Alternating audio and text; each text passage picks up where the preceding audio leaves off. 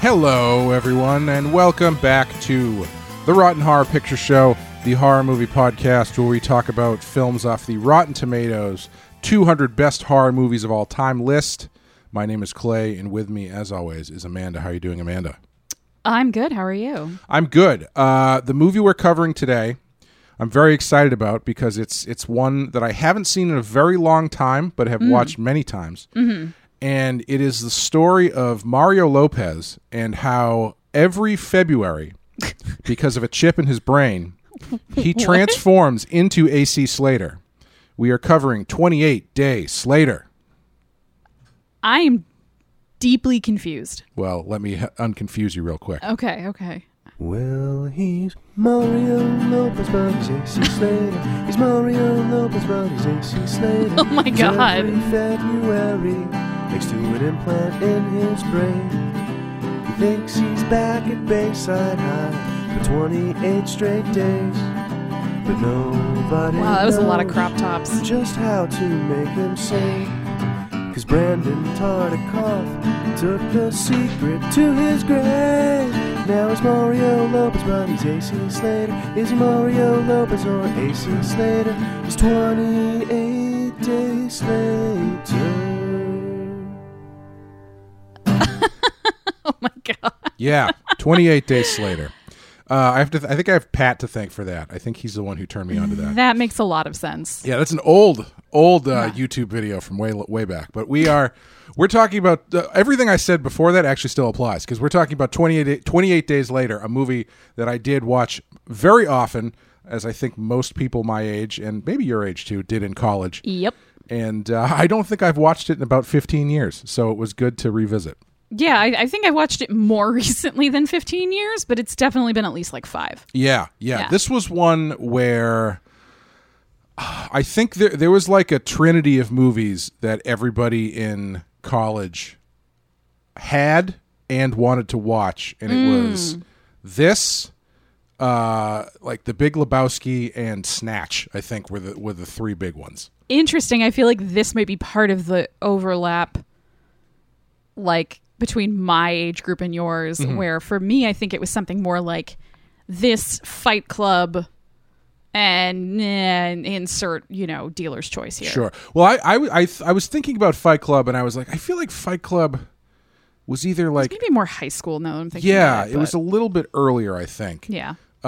But yeah, this was one. I have not watched Snatch since freshman year of high school, college. I loved that movie when it came out, but everybody wanted to watch it so often in college that I have not watched it since. I think what happened for me with that movie, which is not the movie we're talking about tonight, is that by the time I wanted to watch it, no one else did because everybody had watched it over and over again in college, and I'm only friends with people who are older than me. Well, that'll happen.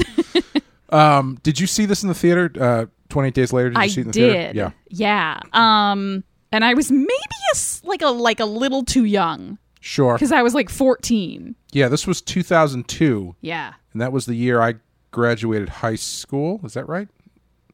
Yes. Yeah, I graduated 2002, so this would have been right before college. So yeah, you would have been a freshman? Yeah. Ish? Yeah. Maybe a little young. Yeah. There's your questionable parenting for this episode. Thanks, Mom. She might not have actually given me permission to go see that one. That might have been like me convincing one of my friend's parents that it's fine. Yeah, it's a sequel to that Sandra Bullock movie. I texted her on my cellular phone, which no parents back in 2002 really understood. Like texting, I mean. As long as you had enough minutes that it didn't roll over and cost more money, you were fine. Or was it back? That was 10. Was that when it cost like per text? It was like 10 cents per text? It was like 12 cents a text message. You realize how insane that sounds in the year 2021? Yes. Could you imagine like anybody under the age of like 27 being willing to pay per text message? Yeah. That would get very expensive very quickly. Anyway. Repent. The end is extremely fucking nigh. Yes. We're talking about 28 Days Later. We're going to take a quick break. We're going to come back and get into it.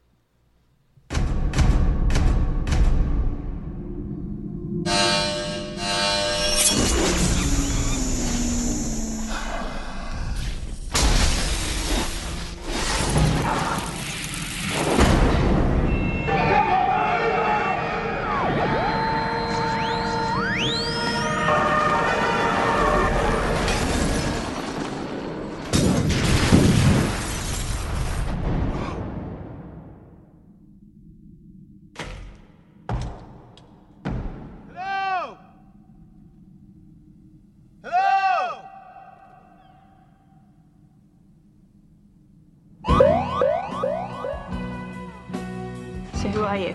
I wake up today in hospital. I wake up and I'm hallucinating. I've got some bad news. They're infected. Infected! Father.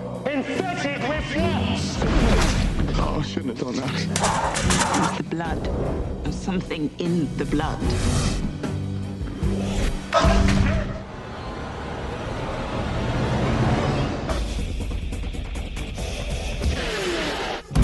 Lesson 1. You never go anywhere alone unless you've got no choice. Hello? Lesson 2. You only travel during daylight unless you've got no choice. This really is a bad idea. You know why? It's obviously a bad idea. We have to leave now. More will be coming. They always do.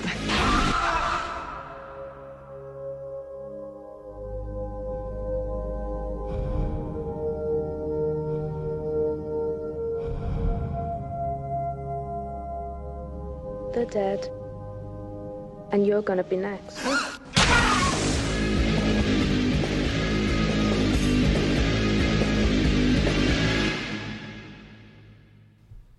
All right. 28 Days Later from 2002. Number 107 on our list. Oh, that reminds me. Yes. Remember, I believe, last episode where I talked about there was a shakeup on the list? Yes. And the most... it was a weird shakeup because everything just kind of shifted down by a number. Yeah. But American Psycho was kicked off and Black Christmas was kicked off. Yes, and we were both pretty indignant about Black Christmas. Yeah. Yeah. Well, to add another wrinkle to this, Black Christmas still on the list. Oh. But the reason that I couldn't find it is because it is listed as Stranger in the House, which I believe is one of the alternate titles of Black Christmas. Weird. Yeah. But it was Black Christmas before. Sure was. All right. Fine, Rotten Tomatoes. Yeah. Let's just fuck with us for fun then. Yeah, it's I guess it's back on the list. Maybe someone who listens to the show and works at Rotten Tomatoes is like, well, I Hey can't guys, put Black hit us Christmas up. on, but there's a loophole. Stranger in the House can go on. So, Yeah. so that's good news. Anyway, Hooray. Amanda, what happens in 28 Days Later? A deadly virus transforms humans into bloodthirsty, rage-filled zombies that leave a handful of survivors on the run for their lives. Yeah. We'll get into some of the specifics of that, I think, about whether or not it's actually Yes. zombies. Yes. Listen, guys, we've been doing this for 45 episodes, 44 episodes now. There's actually pretty solid parenting in this. There's a lot of other stuff in it. Maybe this is part of the burnout of this movie is like at this point. Because one of the more interesting things about this movie is I think unless there's another one that I'm missing, I don't think there's one that had as big of an impact as this did. But this is, I think, ground zero for the zombie renaissance. Yeah. Which is kind of ironic since they are not zombies.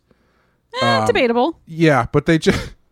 I do very clearly remember seeing this movie, and as soon as they started running, I was like, well, that's it. They're going to run from now on. Yeah, And yeah. then- All zombies now are runners. And then Dawn of the Dead came out, and the zombies ran, so there you go. I think it was this and Dawn of the Dead back-to-back is what did it. Yeah.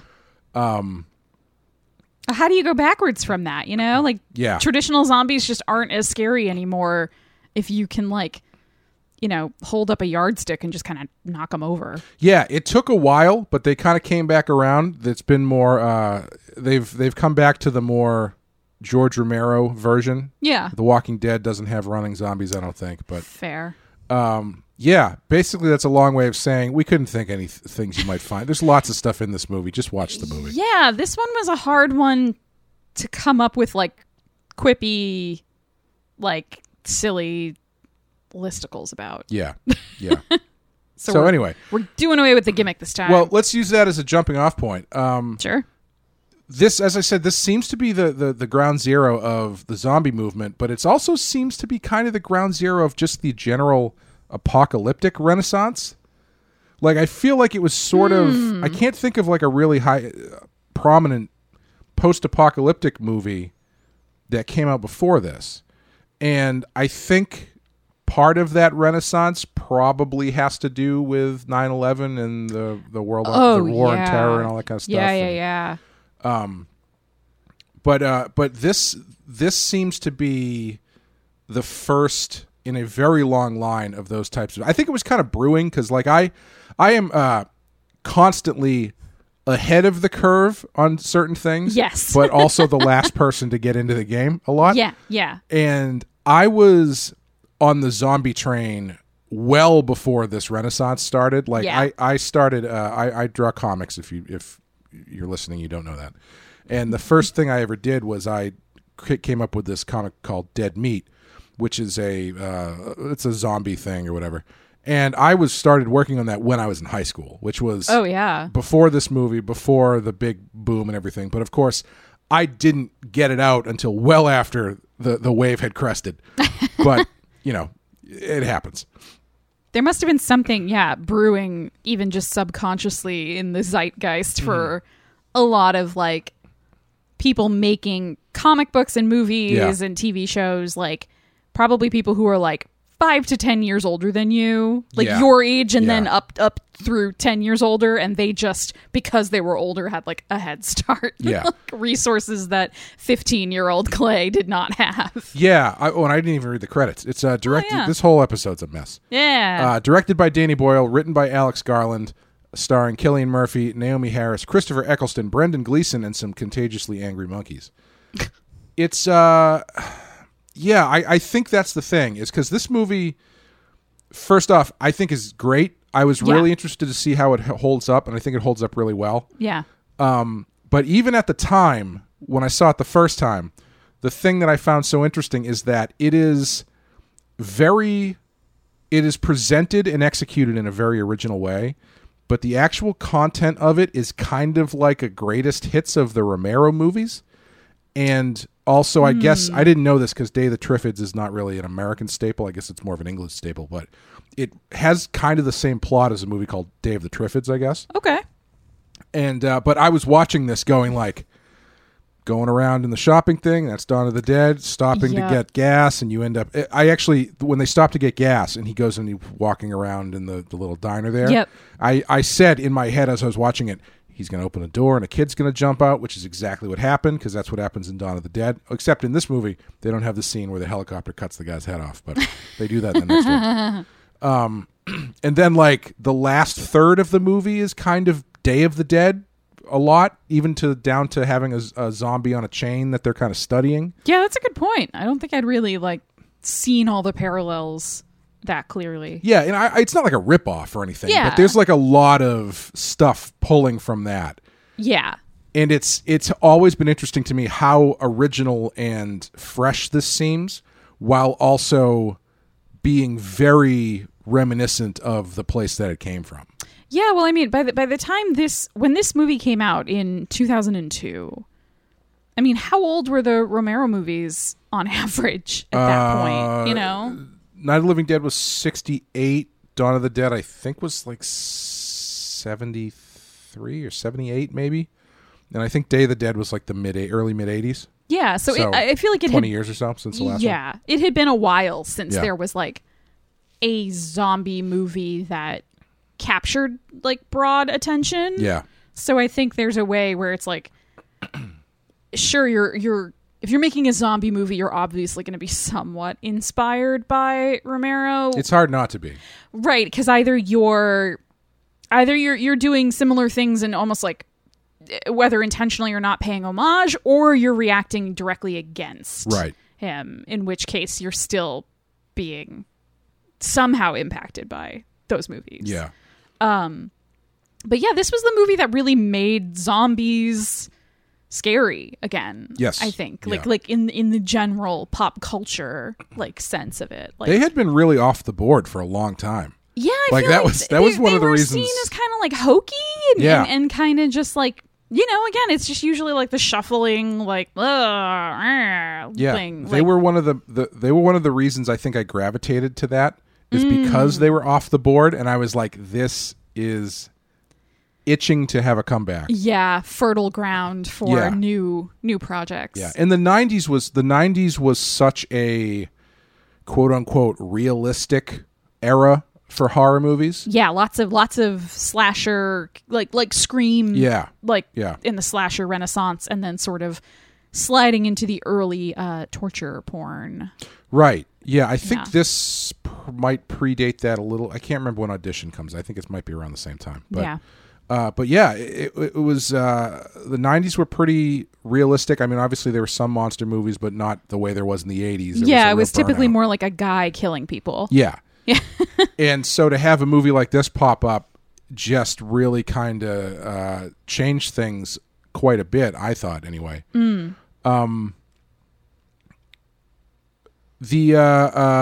think the world building in this, first of all, is very good. They actually, let's talk about homages and stuff.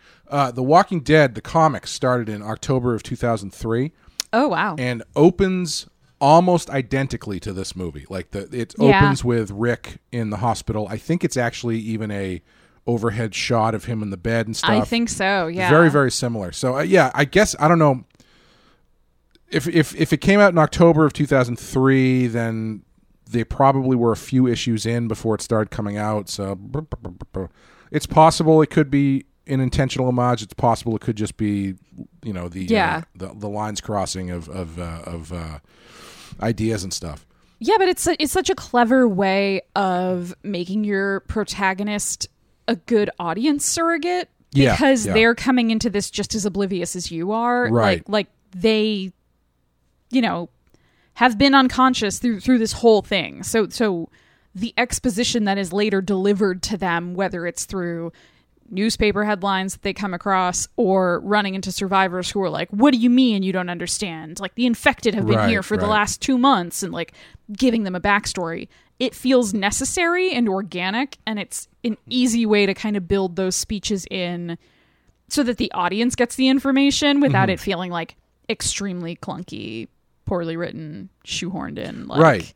Yeah. Yes, it's like that day 3 months ago. We all remember that day when the dead began to rise because of the chemical spill, or like, whatever. Yeah. Or my least favorite thing when characters just refer offhandedly to it happening.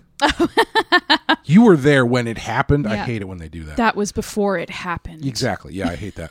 They do a great job. The opening of this movie is fantastic, with him waking up and walking through empty London. And it's especially crazy because if you have been to London, like, all of the places he walks through are always busy. Like, right. I don't know if they got permits and they had to like shut it down. Like, the bridge by the Parliament building, like, I have no idea how they got that like desolate, empty, those big shots. Like, there are clever cuts here and there where it's clear that they're probably like maneuvering around some, like, oh, there's traffic over on that street, so as we pan this way, we're just going to stop here and cut to this next scene. Right. But it still looks so cool, and for anybody who's been somewhere like London, it's like the idea of just walking around and having a city like that be empty is it's creepy all on its own. Yeah. Well, apparently part of the way that they did that was they had the police shut the streets down at 4 a.m. and they could shoot for, I think, an hour. And part of the reason that they decided to shoot it in this low-res digital style was because it was so easy to do setups and stuff, and they could shoot really fast. So they could get a lot of stuff done. As the IMDb trivia says, the decision to film on DV using Canon XL1 cameras was both an aesthetic and a logistic choice. Aesthetically, Danny Boyle felt that the harshness of the DV imagery suited the post-apocalyptic urban landscape and the grittiness of the film in general. In the production notes, Boyle says the general idea was to try and shoot as though we were survivors too. Logistically, producer Andrew McDonald claims that shooting with standard cameras, especially some exterior scenes, would have been impossible. As McDonald points out in the production notes, the police and local authorities were quite happy to assist us because we could set up scenes so quickly. We could literally be ready to shoot with a 6-camera setup within minutes, something that we would not realistically have been able to do if shooting under the restrictions of 35mm, which takes a good deal more time to set up a single shot.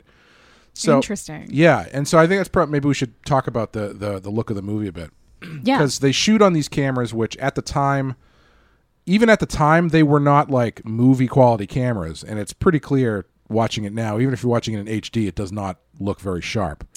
Right. It's interesting though, because when we turned it on and started watching it, it had been so long since I'd seen it. I was like, oh, I guess this is just what movies looked like back in 2002. Those first gen HD cameras were terrible. But and I know objectively that's not true. We've watched plenty of movies from pre-2002 just to do this podcast, and they've looked better. But it's funny how quickly, at least for me, I just sort of accepted, like, this is how it looks. Okay. Like, I'm not going to question it. I just sort of was like, oh, all right. Yeah, this is how this movie looks. Yeah, it's a really, I've always liked the style, because I always liked that kind of grainy, blown out look, especially for horror movies. Yeah. And it's, I feel like it's harder to do on purpose before you get these digital cameras.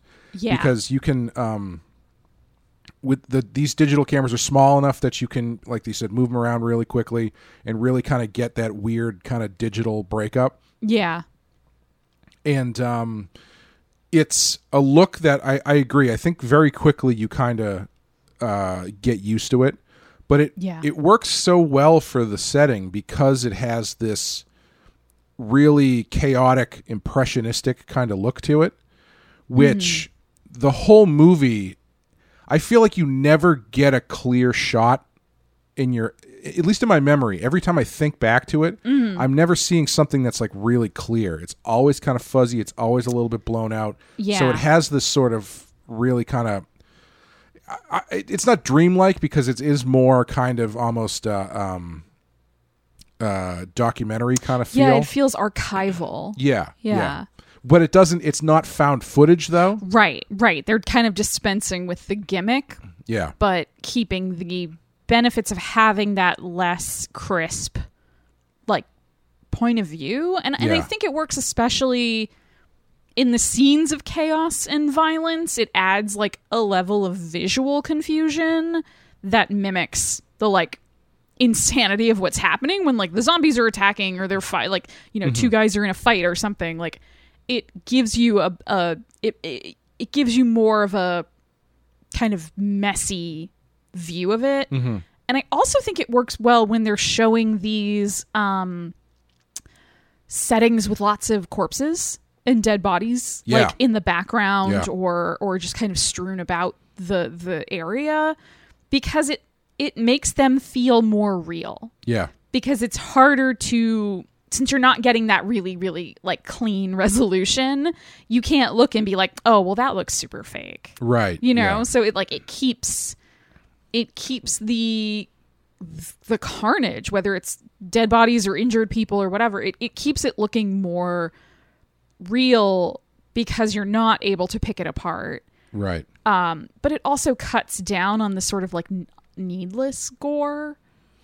Yeah. Do you know what I mean? Like when he goes early on, when he's been walking through London and nobody's around, and he goes into the church, and the church is, the pews are full of dead bodies. Which, because of the way they shoot it, I've seen this movie 50 times, and it's still difficult to pick out exactly what he's looking at. Yes. Yeah, and it's this sort of like jumble and confusion of just like figures and shapes, and you don't, your brain has a harder time processing it into human bodies, but it is like, you still, right. Especially when the zombies kind of pop up, you realize, oh, this is a pile, just a enormous room full of dead bodies. Yeah.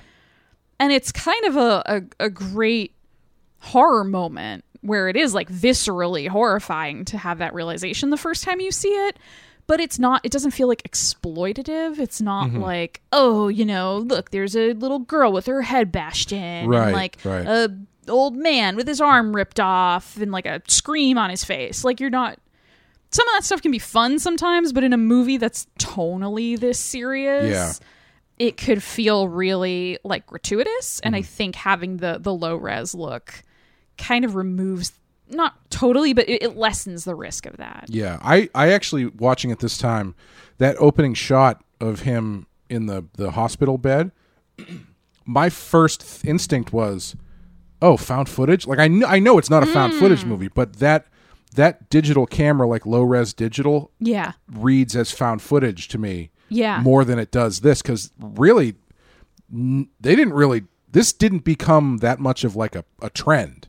The way found footage did. Right. This was like I don't know if it was because it was such a specific style choice that it would be clear you were just ripping this off if you tried to do that. But this is there wasn't as far as I can remember, there were not a lot of horror movies that were trying to ape this style. Haha. The infected monkeys. Oh, right, the infected monkeys. The framing device that I think so many people forget. It's weird. It's a weird framing device. It is and it isn't. Yeah. Because we're currently still dealing with the global pandemic that there's some suspicion jumped from animals to humans in potentially a lab. That part of it isn't weird to me. Yeah. I've always been a little hung up on the idea that they are infected with rage. And that rage is communicable. Yeah, I always kind of I think in my head I always kind of justified it as when we call it bird flu, it's not, it's called bird flu because it was first detected in avian species. It's not like a flu that turns you into a bird.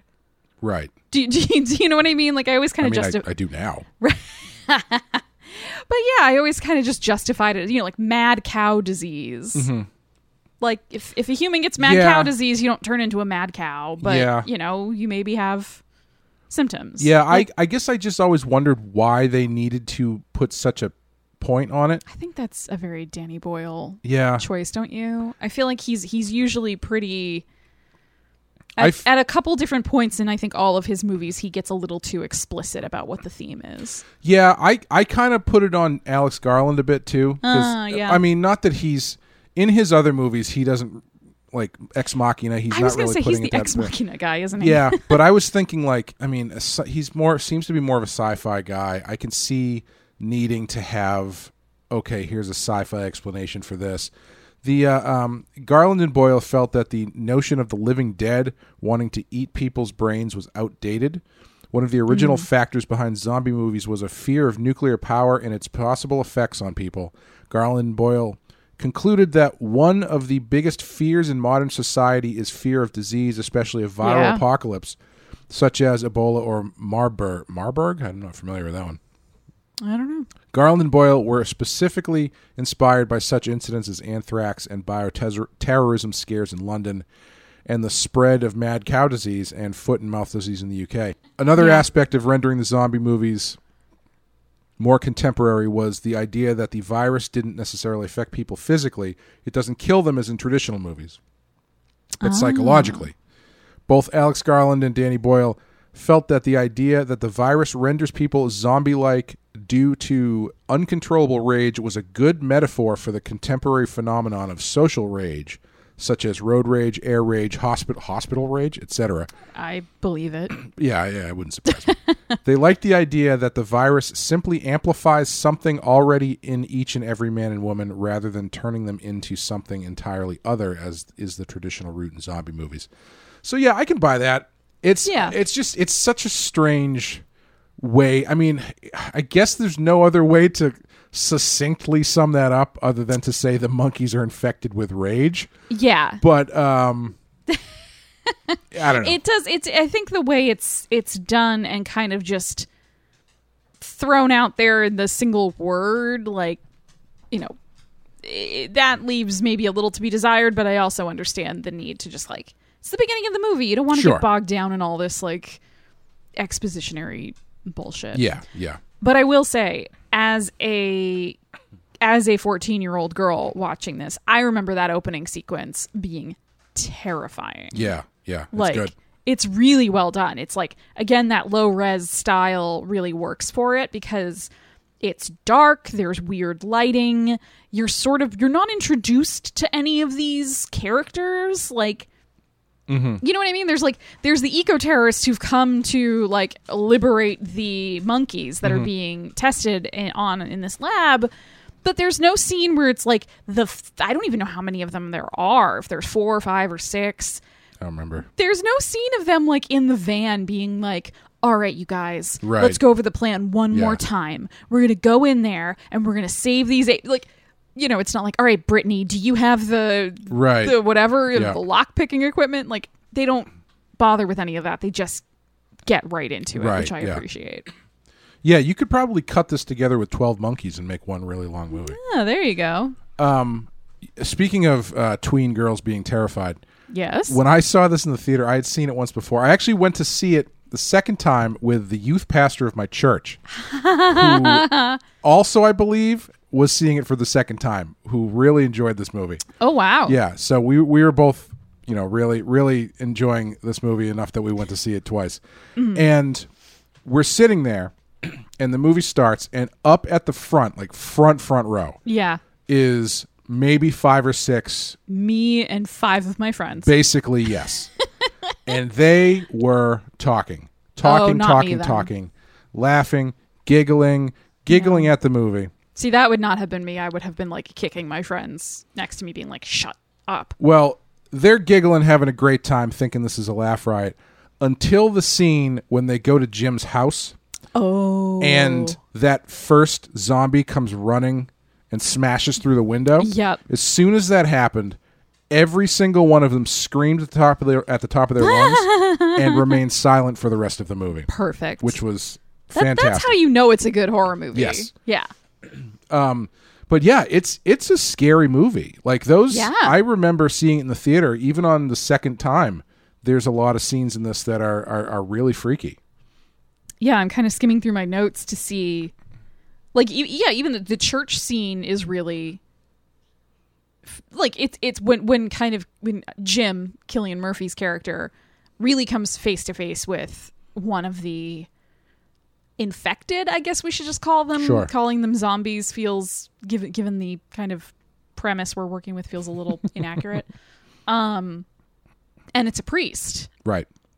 which is, it's a priest. Usually it's somebody who's very gentle and there to give you guidance and all of this stuff. And for that to sort of be the first confrontation with these creatures is really well done. Yeah. Yeah. Yeah. And I really love that sequence at Jim's house after the thing with his parents, which is heartbreaking. Yeah. Because you don't, up to that point, you haven't spent a lot of time with you've just met Naomi Harris's character, Selena, and the other guy that she's hanging out with, Mark, of course. And even for Jim, you haven't really gotten a sense of what they're about. Yeah, I mean, like, Mark and Selena just seem like, we're survivors. We're Right. throwing Molotov cocktails at zombies. And Jim just seems like, I'm sad and confused. Yeah. And that scene works to actually give you a lot of information about those characters. Yeah. Specifically because of the way that Selena God, she's such a badass. does not hesitate to kill Mark when he's bleeding and infected. Like She's that so great. that moment alone tells you everything you need to know about her. Yeah. And even Jim too. Well, Jim's still a little bit shell-shocked, but like Yeah. as far as her character, that's about all you need to know. Everything after that is informed pretty well by that one scene. Yeah, and that scene is, like, really brutal. Like, it cuts away pretty quick, but she picks up that machete, and you get, like, a couple shots of her pretty much chopping his arm off. Yeah, and he's screaming like And crazy. he's Yeah. screaming like crazy, and then the point of view changes, so you don't see him anymore, but you do see her, and you see the force she puts into it. Yeah. And this is somebody, we don't know exactly how long they've been traveling together, but at minimum, it's been at least a couple weeks. They do say you're the first survivor we've seen in 10 days, and it's, 28 days later. Mm-hmm. So it's probably been at least 2 weeks that they've been trusting each other and keeping each other alive. And so for her to kind of that quickly just be like, you got to get out of here. Yeah. And I like her as a character, and I think I like her a lot. She and Jim play off each other really well. They have like actual chemistry, Yeah. which is impressive in a movie that, I mean, tonally this movie is, I don't want to jump too far ahead, but like tonally this movie is interesting because it can swing from these almost like carefree kind of beautiful moments to really, really dark moments really quickly. Right. But overall it's a pretty serious, like even the happy moments are sort of a little melancholic, I would say, or like it's a pretty serious movie. Yeah. And they still manage to like banter in a way that feels like more genuine to the situation than I think it maybe would if it was written by someone else. Yeah. Well, two people with so many visible rib bones really seem like they should be on the same page about a lot of stuff. But yeah, I like them as a pairing because Selena, you learn pretty quickly, is she's kind of cold but practical. Yeah. And Jim is naive and empathetic. Yeah. And as you're going through, by the time you get to the end, those things kind of invert a bit. Yeah, I was gonna say their arcs are kind of complementary. Like they each start on opposite ends of a spectrum, and they kind of swap. But by the very, very end, they've sort of moved to a middle ground that they share. Yeah. Yeah. Because Jim never really. He doesn't really become hopeless the way that she is. He gets really violent. Yeah. He starts to figure out how this world works, but he never gives up hope the way that she kind of has at the beginning. Yeah, her whole line that kind of sums up her ethos is like, you stay alive and that's as good as it gets. Right. Yeah. Yeah. And but by the end, it's kind of interesting that she.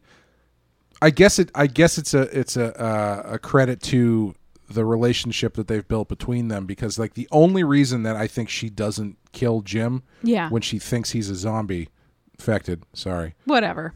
I don't want to get any letters from any offended zombies out there. Is because it's Jim. They prefer living impaired. Living impaired, yes. But like that's the only reason. It's not because she has. I guess she has changed in that she has gone from cold to she actually has feelings for somebody. Right, but it's feelings for him specifically. Right. It's not. It's like him and Hannah. Right. The girl. Like that's pretty much it. Like, because by that point in the movie, poor Frank has already gone to meet his maker. Mm-hmm. But it's sort of like, she's found this little chosen family that she's let them in emotionally in a way she did not let Mark. Right. The guy she machetes to death. Yeah. This is a cast of, at the time, mostly unknowns. A lot of them have since gone on to be much more well known. Yes. Brendan Gleeson as Frank, the Hannah's father, is I think the most well known actor in this at the time. That's so crazy. Yeah, Christopher Eccleston had been in stuff, but he was not as widely known. He hadn't been a doctor yet. No, he was. Yeah. He wouldn't have been. It was another 7 years before he was the doctor. Well then. And that was, I think that was probably the biggest, widest thing that he had done by that point. But that was his first like worldwide right exposure was the doctor. Yeah, when he exposed himself to the world. Yes, yeah, when he whipped out that sonic screwdriver. I think there was another movie Danny Boyle did earlier that he was in. I can't remember what it's called. I saw it, but I don't remember it. Mm.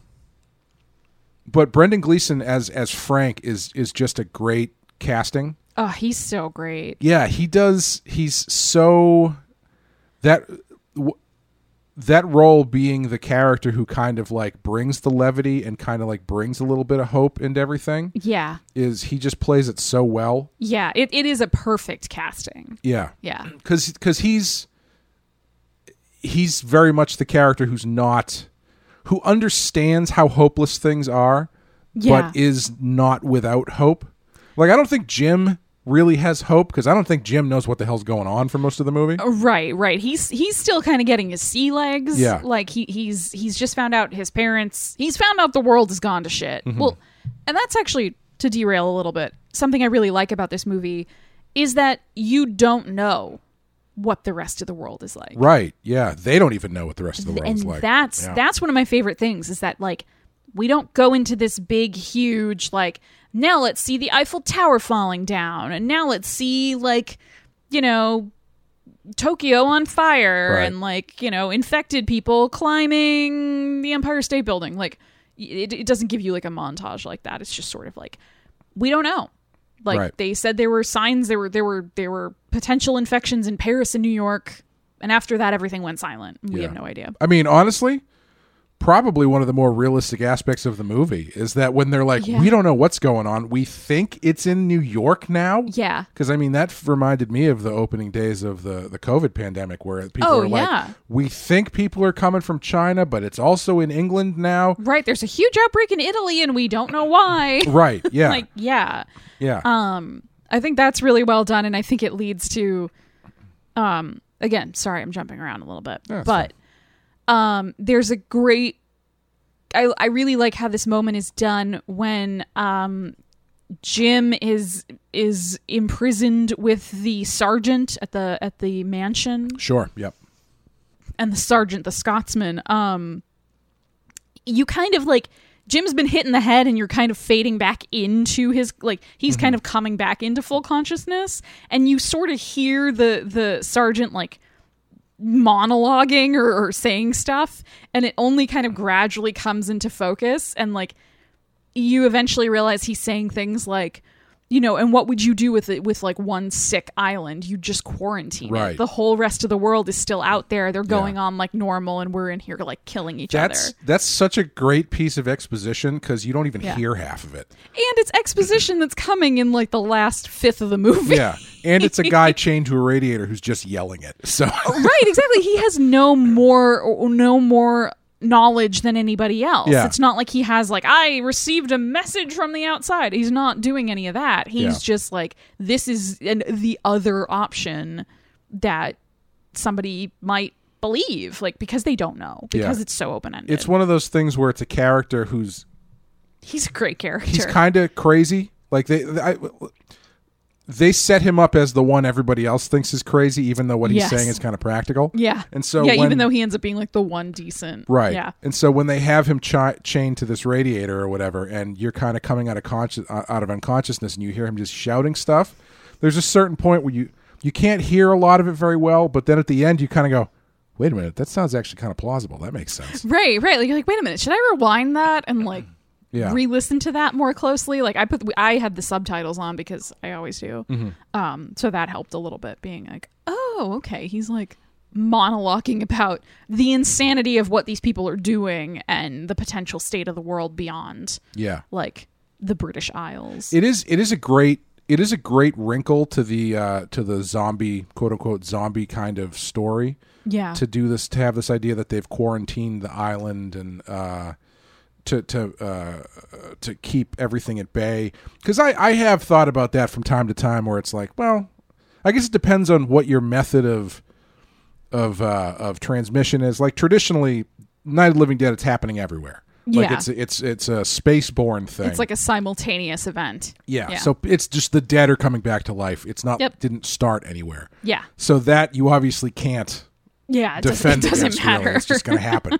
But this one of the interesting things about grounding it in quote unquote reality is you have these other options of how to deal with things like quarantining or one of the things that changes that I do really like is that they even the playing field, where they've made the zombies harder because they run. Yeah. But they've made them easier to kill. Yes, because they're still just humans. Right. They're not super strong, yeah. So it evens out, so it's not like they run and you have to shoot them in the head, which, come on, that's like just too hard. Dodging around. Yeah, they do. That's how it is in Dawn of the Dead, and it's fine. But it's I do like that it's kind of like they evened out the power sliders there, where it's like, well, if they run faster, they're easier to kill, you know. Right. If they walk slow, they're really hard to kill. Yeah, the inverse relationship is sort of dialed in there. But yeah, Frank is a great character who is like, I don't think at the time I was as story savvy as I am now. Otherwise, I think from minute one you're like, oh, this guy's gonna die. And I don't know. I feel like someone's gonna die. Yeah, you kind of forget. Yeah. Like, because there's I think those four characters, once they get together, kind of bond so believably so quickly that you don't really have, nobody really stands out as someone who could die or who might not make it. No one feels expendable. Right. Yeah. And I remember very clearly, I can't remember which time I saw it at the theater, but when he gets that droplet in the eye, Oh man. like all the air in the theater just went. Yeah, everybody goes silent. Yeah, because that's devastating. That's a fantastic way to take him out. Yeah, because he's such a lovable character, and they do this great thing where he is so much older than everyone. Mm-hmm. Like you hear, I think you hear at some point that Jim is like, what is Jim, like 24 or something? Sure. Like he's young enough that he's still like living with his parents, essentially. Right, yeah. He's a bike courier. Hannah looks like she's maybe 16. Yeah, somewhere in there. Maybe a little, maybe a little younger, but 16-ish. Yeah, 14, 15, 16. I think any of those would be believable. Mm-hmm. Frank's clearly a dude who's like firmly in his 40s. Do you know what I mean? Yeah. And there's the scene where they have left the city and they're in the countryside and they camp outside for the night. And Jim has a nightmare, and Frank kind of hears him having the nightmare and just kind of comes over and like touches him on the shoulder and is like, "Hey, it's okay. You're just having a bad dream." Mm-hmm. And Jim, in like half, mostly still asleep, rolls over and he says, "Oh, thanks, Dad." Yeah. And it's this moment that really, like, the interactions between the characters emphasize it, but that makes it really explicit that he's sort of become all of their dad, like especially Jim's, like, obviously his own daughter, but great parenting. Yeah, seriously. All the parents in this are good parents. Yep. Like, but yeah, it just makes it all the more poignant and sad when he gets infected. I do want to ask, though, do you think it's fair to have one little drop of blood in his eye infect him, where Jim gets like like a zombie fucking on his face? Yeah. And like there's clearly blood on his face, and they're like, "Did you get any in your mouth? Did he cut you? Did you?" And it's like, yeah, they in that scene, I was thinking about that when I was watching it this time, and I feel like they went out of their way to make sure that he doesn't look like Ash from Evil Dead, where he's just got blood running down his face. Right. Where it's like, there's like a couple lines on his cheek. It's feasible that he gets out of that situation without getting any blood in an orifice. Yeah. And I even so, I think the cleverness and the just straight up bad luck of how Frank gets it is good enough of a story beat that it's like, this works pretty well. Yeah, and it's also, like, in my opinion, fairly realistic, especially... Yeah, that's how I would go, 100%. Yeah, I mean, well, especially since, in the time of COVID, all we hear about is airborne droplets from people's nose and mouth, and, like, how they carry on, airflow patterns and whatever. Yeah. Oh, I 100%, if I was in this situation or any zombie situation, would end up, like, scraping my arm on something and getting infected that way. And just be like... mwah, mwah, mwah. I think I would just get chomped on. Yeah, I think I would not be able to outrun anybody. Yeah, I don't think I would survive very long in either of those situations. So at that point, that's when Christopher Eccleston and the army show up, moving into the Day of the Dead portion of the movie.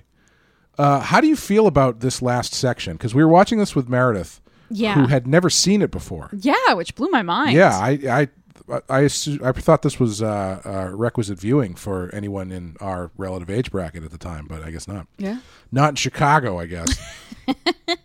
And she mentioned that she felt like it turned into a much different movie in the last third or so. How did you feel about it? She's definitely got a point. It does feel tonally really different, but I think it makes sense because not only are they trying to get to this military group as a goal that we've known about this whole time, but I do think Frank's death changes them. And I think it changes the tone and probably changes their levels of optimism and hope. Like him and Frank loses hope right before he gets infected and has to be killed. Which, by the way, I'm actually really glad they don't make Jim kill him. Yeah. I'm glad that, the military guys show up in time to do the shooting. Well, they make a sort of a big deal. Well, not a big deal, but they put a point on how many people Jim has killed up to that point. Because he says because that Yeah. Christopher Eccleston asks him, Like, and- who have you killed? Yeah, and it was, I think he had only killed the one boy, I think, right? Yeah, and you know, and not to jump backwards, I do still want to address your question, but I kind of was talking to Greg when we watched this, and I said, in the moment where Jim goes into that like gas station convenience store or whatever, and that little boy comes, the infected boy comes and attacks him, and he kills him with a baseball bat. I was kind of like, I don't know, like it just seems weird. Like they just went to this grocery store. They clearly have all the supplies they need. Seems weird that they'd have him go in there. Because even like Selena or somebody is like, what are you doing? Don't waste your time. And he kind of just waves them off and goes in. And I was like, I kind of like was trying to think about like, why was that sequence included? Yeah. And I think I kind of came to the conclusion that I think it's to show that Jim is capable of violence. Yeah, You know? I read it in that he's going there specifically to kill someone. Really? Yeah, like it's not like he had it out for that kid, and he was. I mean, like, I felt like he goes in there with the intention of, if there's someone in here, I'm going to kill him, because the way that he goes in there and he looks around, and let me back up a second. Sure. I don't think he goes in there specifically thinking, I hope there's someone in there to kill. Here I go killing again. Yeah, I don't think he's like, I hope there's someone in there to kill so I can finally kill someone. I think he's just walking around, and he goes in there to check it out, and he's looking around at all the dead bodies, and he gets really angry because the way that he says hello is so different than the way he said hello up to that point, because he's usually yelling it, frantically trying to find someone, and he says it so quietly and so like in kind of like boiling that my reading was always like he's hoping someone is in there so he can kind of take out his anger on this about the situation on someone who's in. I mean, that could have gone very poorly for him if there was 2 kids, right? Maybe like 3 kids, 2 or 3 full-grown adults, or yeah. But I always got the impression that it was more like a Jim is. I don't think, I'm not saying you're wrong, because I do think it is showing that he's capable of violence. Yeah. But I always kind of read it as like he's blowing off some steam a bit about the situation. Interesting, because I sort of like looked at it as that, like, you know, when you've been on a road trip with people and you've been like with the same group of people for several days, and you're maybe just like, I just need a fucking minute, you know, like I just need to go be alone for a minute, like not to do anything, not to, for any specific reason, but just to like, get some space. Right. I read it as him kind of having a moment like that, and then like also kind of trying to force himself to confront what the world is like now. Like more of him kind of getting acclimated to the environment, and sort of maybe a level of like disbelief too, of like maybe not quite convinced that everywhere is going to be totally fucked. So he's like, all right, I'm going to go in here and I'm just like, need a second alone, and who knows, maybe we'll find something good. Yeah. I didn't read it as like a specific, like, I'm going to march in here and hit things with my bat. Yeah. I don't know. I'm not saying you're wrong. It's entirely plausible, because the tone around the moment, I think the thing we're both picking up on is that the tone around that moment is different than what we had been getting with the group of 4 people up until that point. Right. Yeah. How easy do you think it is to get a baseball bat in England? I was thinking that when we were watching it last night. I was like, he's carrying a baseball bat. Is that like something readily available in England? I mean, would you say it's something readily available in Somerville? Let's put it this way. I mean? I would find it easier to get a baseball bat than it would to get a cricket bat in Somerville. Sure. I would think the inverse in England, unless I could be completely ignorant of how much baseball is being played in England. I don't know. Maybe Frank's a fan. It's possible. Maybe Hannah plays softball. Jose Canseco bat. There you go. Hope he didn't pay money for that. But anyway, getting to that last portion of the movie, the like kind of third act where they've hooked up with the battalion. They're not a battalion. I don't even know what to call them. It's like 9 dudes with guns. Yeah. and it does feel tonally different. I think not only because there's a level of sort of optimism and hope that's been lost for the characters in that moment, but because it's when the movie shifts from making the infected the primary antagonists to making other humans the primary antagonists. Right. And you go from these sort of sprawling, like, we're walking through all of London and its suburbs, or we're driving through this entire huge countryside, to a much more, it's still a very large country manor, but it's still a much more claustrophobic and enclosed setting of the house. It's an old building and there's lots of just stuff in it, so it feels fancy, rich, and British just people stuff. Just a lot of boxes too. Like there's one scene where I think it's he's sitting in front of a bunch of VCR boxes or something. I don't know what they're storing in there, but well, it seems like maybe this group of goons was just, maybe Christopher Eccleston's like just sending them out to nearby towns to sort of like gather anything you think you might want. Yeah. Like, let's start stockpiling shit now that we might need later or you might want later. Like, nothing else to do. I mean, we do find out that they have a sizable pile of dead people out in the back. Yeah. That maybe they have found in a similar fashion to the way they found, because they seem to be executed.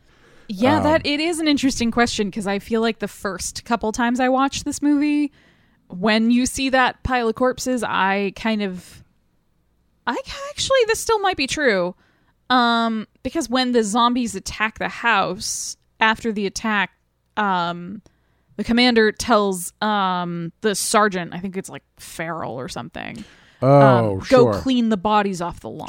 Sure. Yeah, I hadn't considered that. That they might just be dumping them there. Yeah, I guess it could go either way. But honestly, like, this time around, I had the same thought that you did. Yeah. Like, oh shit, there's been other survivors who've come to try to find the answer to infection, as they say, and got killed. What's interesting to me about this too, especially if you look at this in the larger history, past and future, after this, of the zombie genre, what makes this, because I mean that's what this is in, the zombie genre. What makes this unique is that not just the fact that it takes place in England, which is a very specific location for it to take place, because usually it's just like quote unquote America or right, or quote unquote the world, or quote unquote Pittsburgh. But in having it take place in England, one thing you don't see until the last 40 minutes or so of this movie is a gun.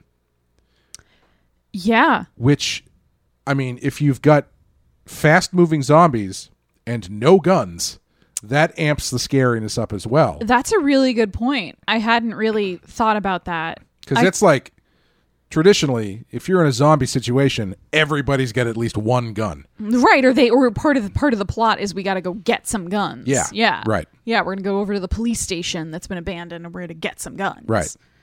Yeah, that's interesting, because it does make it a lot, it makes it a lot scarier than if they were armed with projectile weapons. Yeah, and it does add a different tenor to the ending too, because you haven't just spent an hour or so watching people firing guns and heads exploding and stuff. Right. Like, that's the other thing that's really unique about this, is that also, along with guns, one of the hallmarks of most zombie things are like gore set pieces. Yes. And very over the top prosthetics and stuff. Yeah. You don't get that in this movie. Yeah, I was going to say, like, when I was like thinking about what we were going to talk about for this episode, I was like, well, I mean, it's a zombie movie. I guess we should think about, like, are there any... No, there aren't any, like, zombie kills. Not you really. know, there's no, like... People get puked on a lot. Yeah. That's about it. Everybody's taking some Valium all the time. Yeah, there's no creative kills where it's like, I killed this zombie with a plunger. Like, there's none of that sort of stereotypical. Yeah, you don't get the as Romero-esque and Day of the Dead-esque as this movie is, especially at the end. You don't get any of those. Okay, we're gonna pull a guy apart Right. Full frame in camera. Right. Like, the, even when zombie head is going to keep trying to bite you even when it's decapitated. Yeah, when like, Christopher Eccleston gets killed at the end, you don't see him. He gets jumped or do they knock him out of the car? Either way, he gets jumped. He gets dragged. He gets dragged out of the car. Yeah, you don't see him get torn apart or anything. Right. Yeah. The other thing about this end, like once they get involved with these military guys, the soldiers, it's interesting because I think there's something like, like the shitty boys you knew in high school, like the shitty teenage boys. The group, the shitty boys? No, you know what I mean. No, you know what I mean. Like those 5 guys that lived downstairs from me, the shitty boys. No, but you know what I'm saying though. Like the dudes. Was Greg part of the shitty boys? No, that's good. No, he's part of your group of friends. Were you guys the shitty boys? I mean, unofficially. No, we weren't. But like those dudes in high school and college who just kind of suck. Yes, like they're immature and they're mean about it, and they just suck. They're mean to each other. Like that's what these soldiers feel like. They feel like cruel, nasty, like children. Really, yeah. They're like doing donuts with the cab in the front yard, and like they do have a weird kind of Lord of the Flies aspect to them. Yeah, where it's just sort of like a group of kids who've gone feral, except for the commander. Yeah, he feels like the only adult in the situation, and there's something very weird about him. Yeah, I was going to ask you what you thought about him as a character, because I really like him as a character. Oh, I think he's a fantastic character. Yeah, because I think he is about as ambiguous as you can make a character like that without going either way into being evil or being, a good guy. He is very much riding the line where he thinks what he's doing is the right thing to do.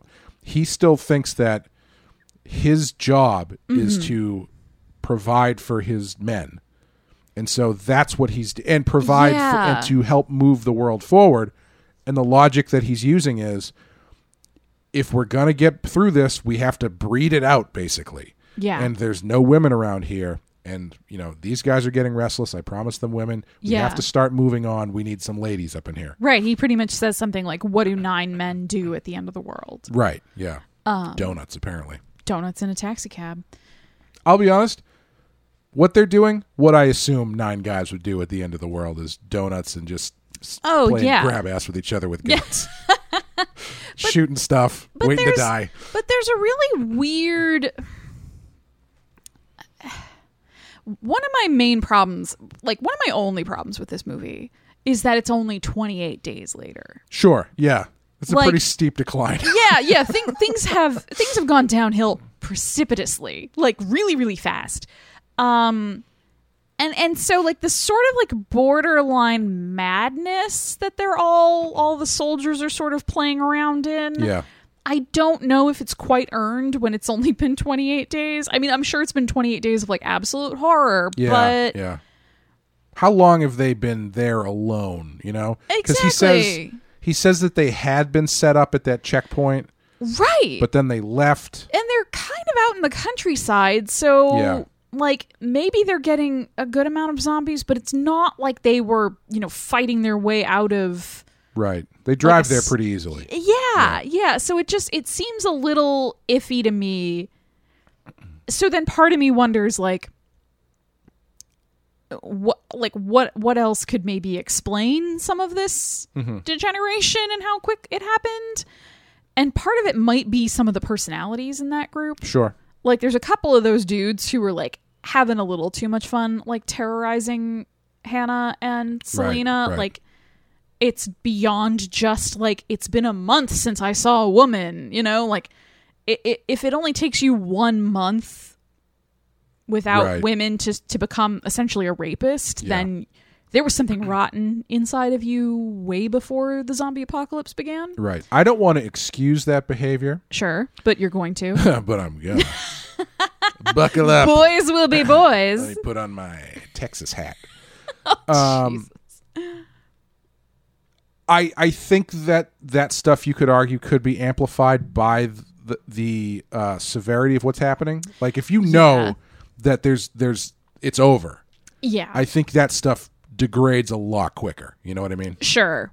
Yeah. Yeah. No. I think that's probably part of it. Yeah. And that makes it more believable. But also with Christopher Eccleston's character, there's a weird. So there's a couple things about him that strike me, and I'm going to talk about them, but I'm not really sure what I mean by it all. Welcome to my TED Talk. I know, seriously. Buckle up, buckaroos. He's very concerned with appearances. Sure, okay. Like, he makes them clean the zombie bodies off the lawn, even in the middle of the night after the attack has happened. Before dinner, he goes and changes into his dress uniform. Yep. For dinner, and then when the attack happens during dinner, he goes and puts his proper battle fatigues back on. Oh, I never noticed that. Okay. Yeah, so it's like, all right, you're getting attacked by zombies and you paused for a wardrobe change. Yeah. And he's very physically put together in a way the others are not. Yeah. Like, he's still got the high and tight haircut, like, very, very clean. Whereas, a couple of the guys, they've got kind of crazy hair going on, or they only wear a hat and they won't take it off, or the one dude is patchy, he's shaved his head really poorly, and he's kind of for the others, there's signs of the mental degeneration has physical signs. They're out of uniform slightly, or one of them's wearing a frilly pink apron, and the other guys razz him because he's the cook. But yeah, there's this weird preoccupation with him with appearances, and then he's completely disinterested in Selena and Hannah. Yeah, okay. He pays really no attention to them, but he's very interested in Jim. Yeah. That's a good point. Yeah. And then when all hell has broken loose, most of the guys are dead, the thing he says to Jim at the end when he shoots Jim is he says, "You killed my boys." So there's just I don't know, I think he can be read kind of as a queer character. Interesting. Okay. There's just something about him it's not only, I think, his rank sets him apart from the guys under his command, but personality wise, it's just there's different priorities there. And I don't know if they can all be explained by the fact that he's in charge. Could you read him as sort of the anti-father figure to Frank? Yeah, absolutely. Yeah, where he's sort of bad dad. Right. All of this, where it's he's going to keep them happy because they're all he has. He's going to give them whatever they want, even if it's the wrong thing to do morally. Yeah. And also, I think you can run a line between them to separate how Frank has figured out how to remain a good father, adapting to the world that has changed, and Christopher Eccleston is very much holding on to what has come and is not adapting. Right. He kind of wants to figure out a way to push things back to the way they were. That's a really interesting point, because he does have this sort of speech to Jim where they're talking about the former soldier who's now infected that they're keeping chained up in the garden. And he says, "Oh, he's taught me he'll never bake bread, he'll never raise livestock, he'll never grow crops." Right. So he's clearly looking to reestablish and emulate society as it was. Yeah, and he's clinging on to the structure of the military as that's why he stays. Wears the dress to dinner. That's why he keeps the haircut and stuff. So I think he's a really great character that you don't get any kind of really bloviating speeches from. Yeah, I was just gonna say he doesn't stand with a snifter of brandy swirling it, being would you like to know what my real plan is, Jim? There's no big evil villain speech. Yeah, I think he's really great. I really like I think I really like the last third of this movie because it is missing that element that we don't really get up to that point, which is kind of the hallmark of the good the quality zombie film. Yeah. Which is the monsters being the people you're with, not the monsters that are outside. Because that's generally where the genre started. Is hell is other people. Yes. Yeah. And you don't really get any of that because they're just kind of this is a really kind of simple story. It's just kind of we need to get from point A to point B, but the journey is really well done. Yep. And there's the element of story that I've been kind of focusing on lately when I've been looking at stuff and reading stuff is specifically in like movies, because they break it down structurally a lot, and it always happens around the same place in most movies.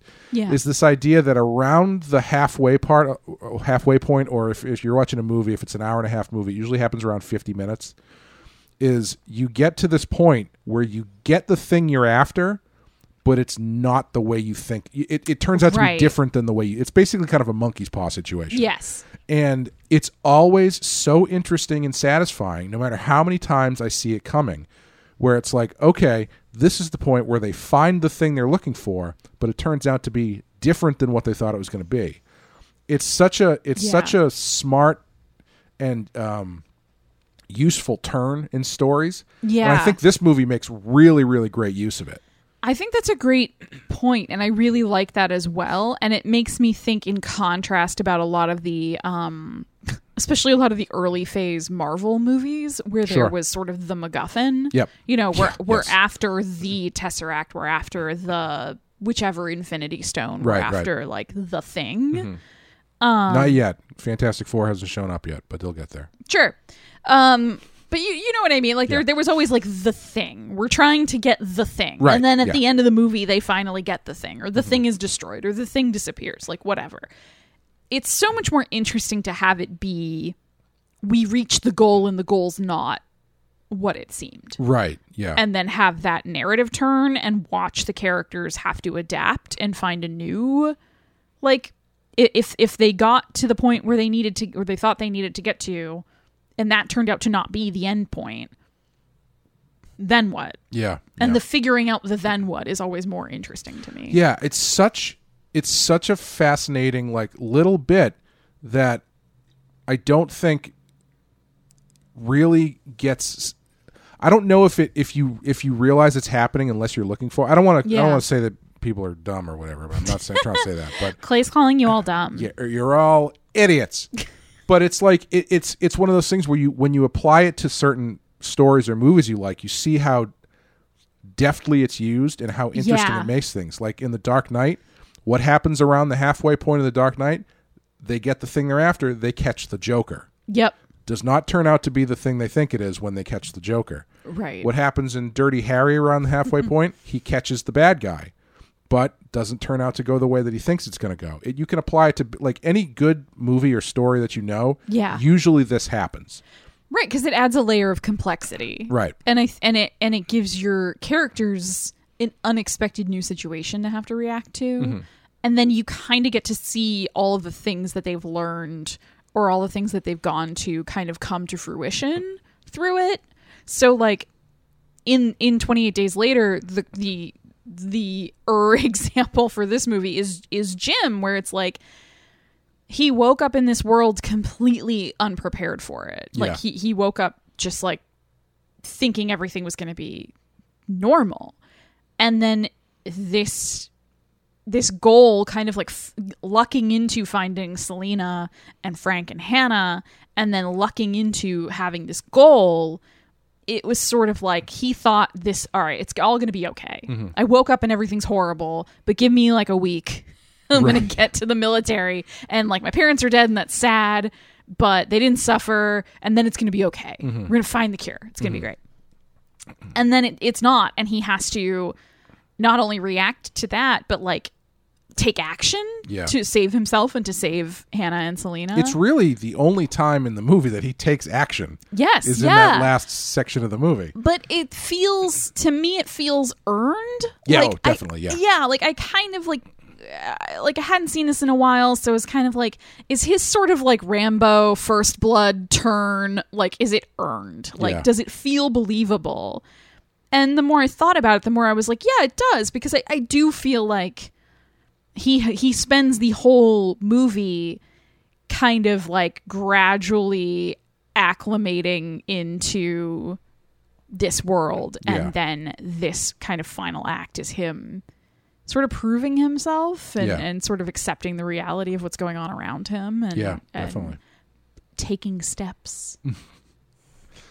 How do you feel about the ending? And as a happy ending, more or less, which can be divisive when it comes to movies like this. Apparently several endings were filmed, including a few in which Jim is taken to a hospital where he succumbs to his gunshot wound. I think there's actually one of those on the DVD. Despite efforts by Selena to revive him, Selena and Hannah subsequently leave the hospital together, an open ending that was meant to suggest that they would make it. However, a test audience interpreted this as a sign of certain death for them, so the makers filmed a special epilogue with a more uplifting ending.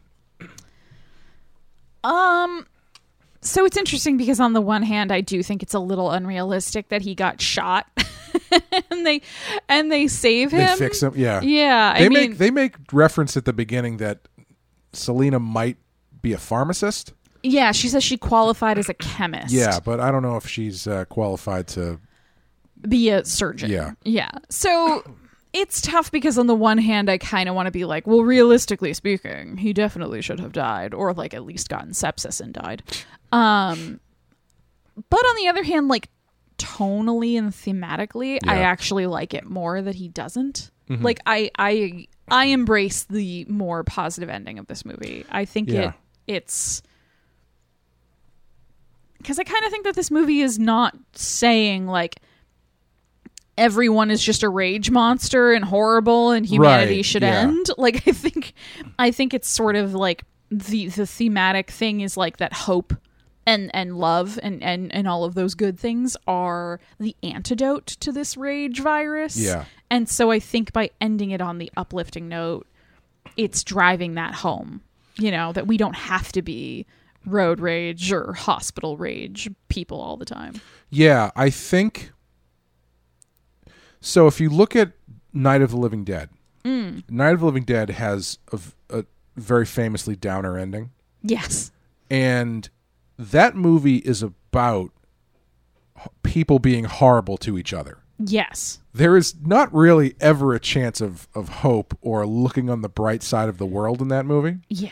So in that movie, it makes sense to me to end it the way that they do. Yeah, like it works thematically. Yeah. In this movie, the people are awful to each other aspect is not the crux of the film. It becomes the basis of the end.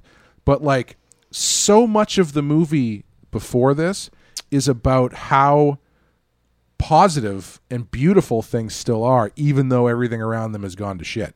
It might not feel that way on the surface, but like there's one shot in this movie where the car is driving like at the top of the screen. Then the rest of the screen is like this, what now looks like a bad Photoshop filter of this beautiful bed of flowers.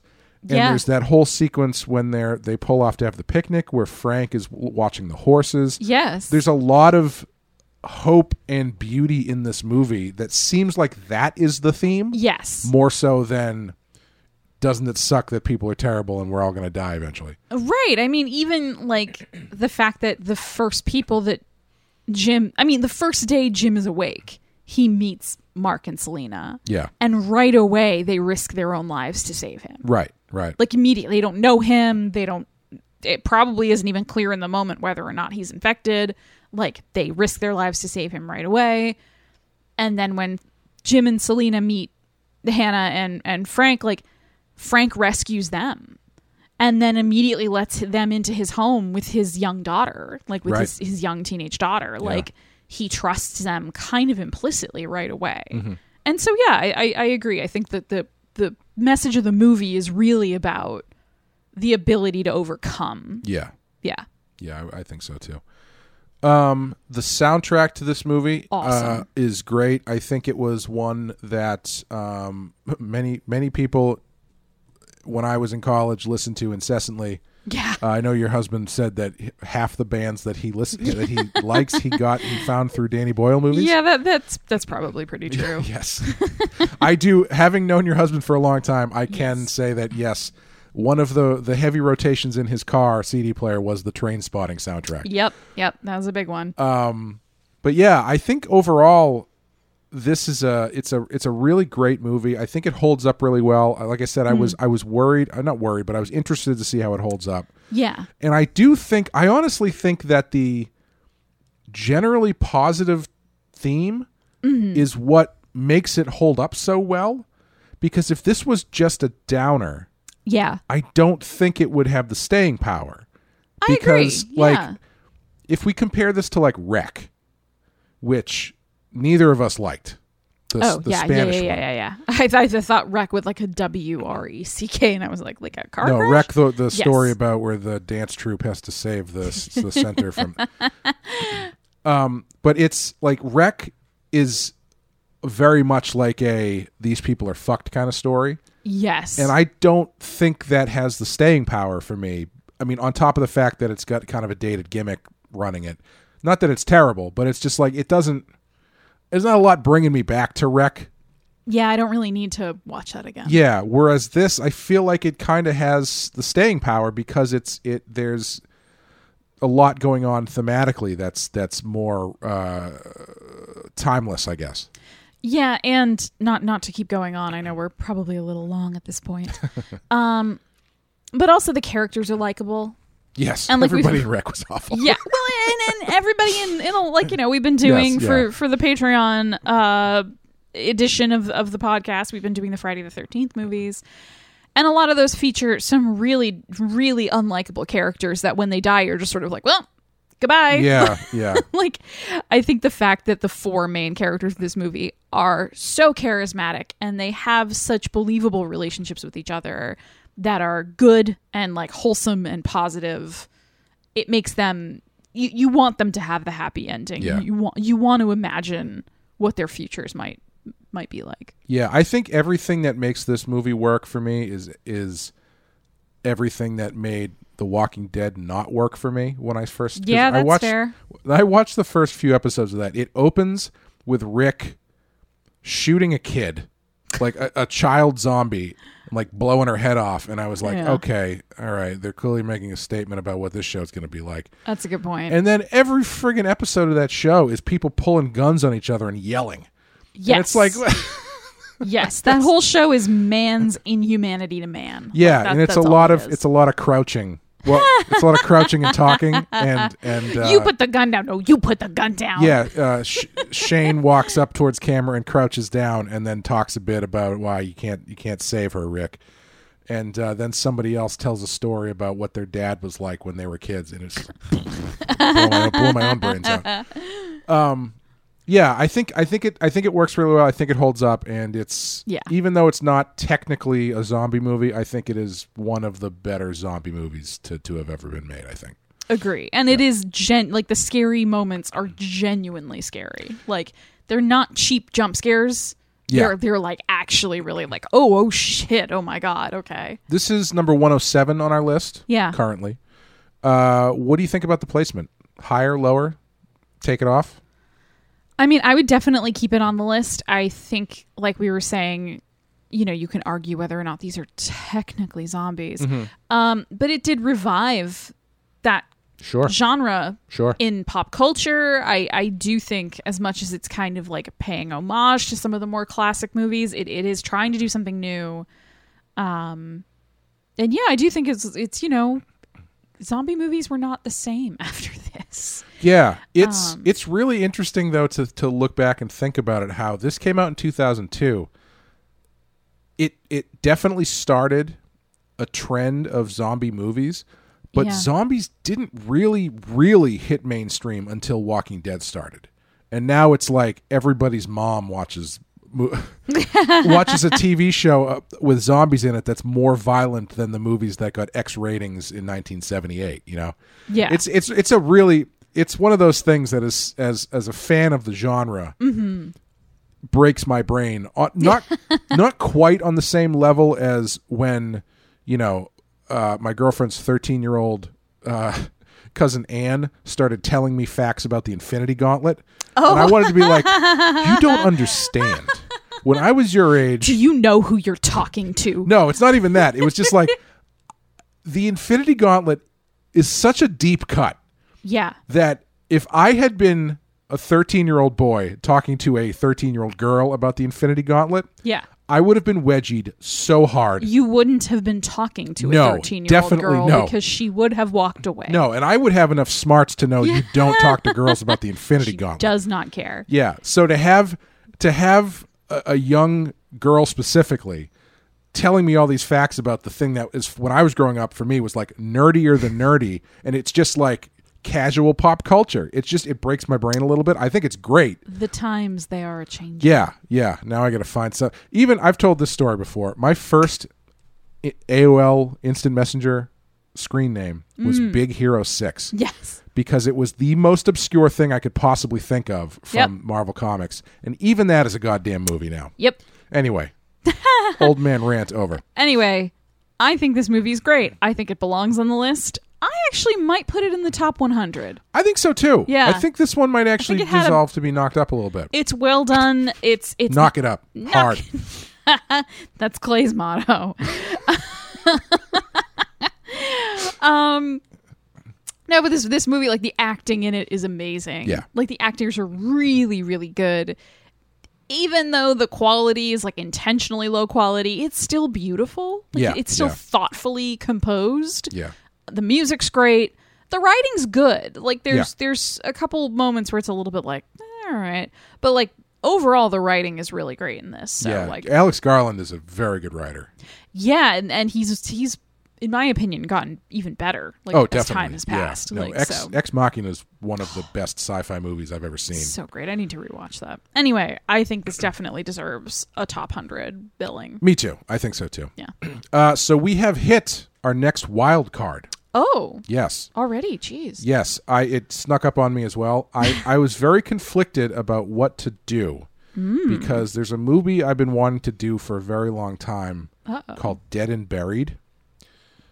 However, I do feel like I need to close the loop that I promised when we did American Werewolf in London. Ooh. So next time we will be doing The Howling.